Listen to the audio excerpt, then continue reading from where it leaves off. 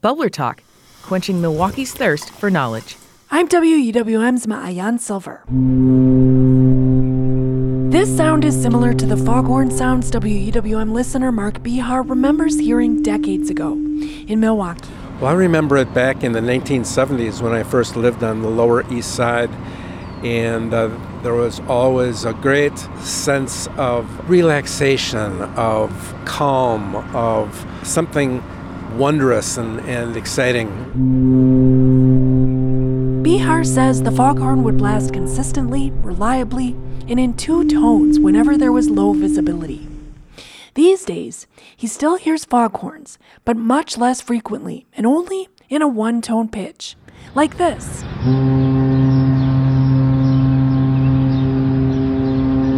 Mark wanted to know what happened to Milwaukee's foghorn. So I reached out to the Coast Guard. My name is Lieutenant Philip Girdler. I am the Public Affairs Officer for the Coast Guard District 9, so that's the Great Lakes region. Lieutenant Girdler explains that foghorns are used to help ships when it's hard to see.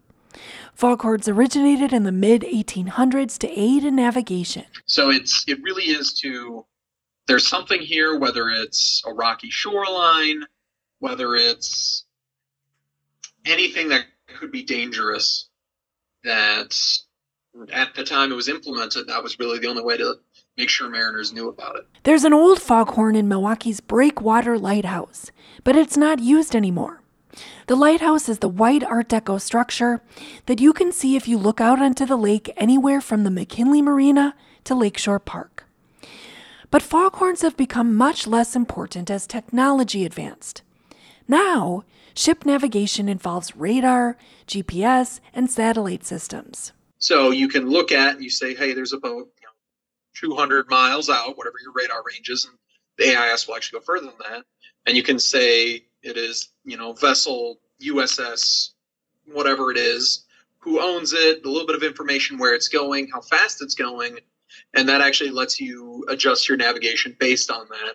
So there's no lighthouse attendant anymore, setting off foghorns in dangerous weather. The Coast Guard actually sold the Breakwater Lighthouse to a private group in 2013. Now, whenever you hear a foghorn in Milwaukee, it's usually coming from a large ship itself. Ships like the Lake Express Ferry. The ferry carts people in cars across the lake to Muskegon, Michigan, back to a spot just south of the port of Milwaukee. Its foghorn goes off daily whenever a boat sets out.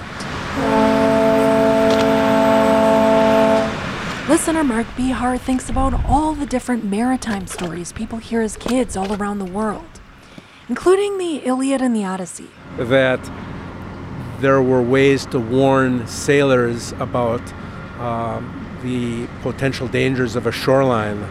And just like the sirens of Greek mythology, the foghorn kind of serves as that attractive warning.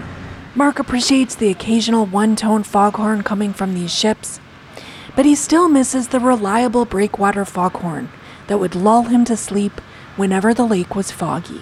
The one unfortunate thing may be that these memories will be lost to future generations because they will never know what those sounds were like many decades ago.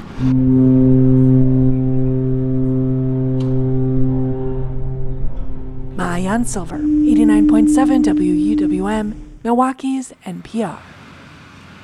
Support for this season of Bubbler Talk comes from UW Credit Union. What do you want to know about the Milwaukee area? Submit your question at WUWM.com/BubblerTalk.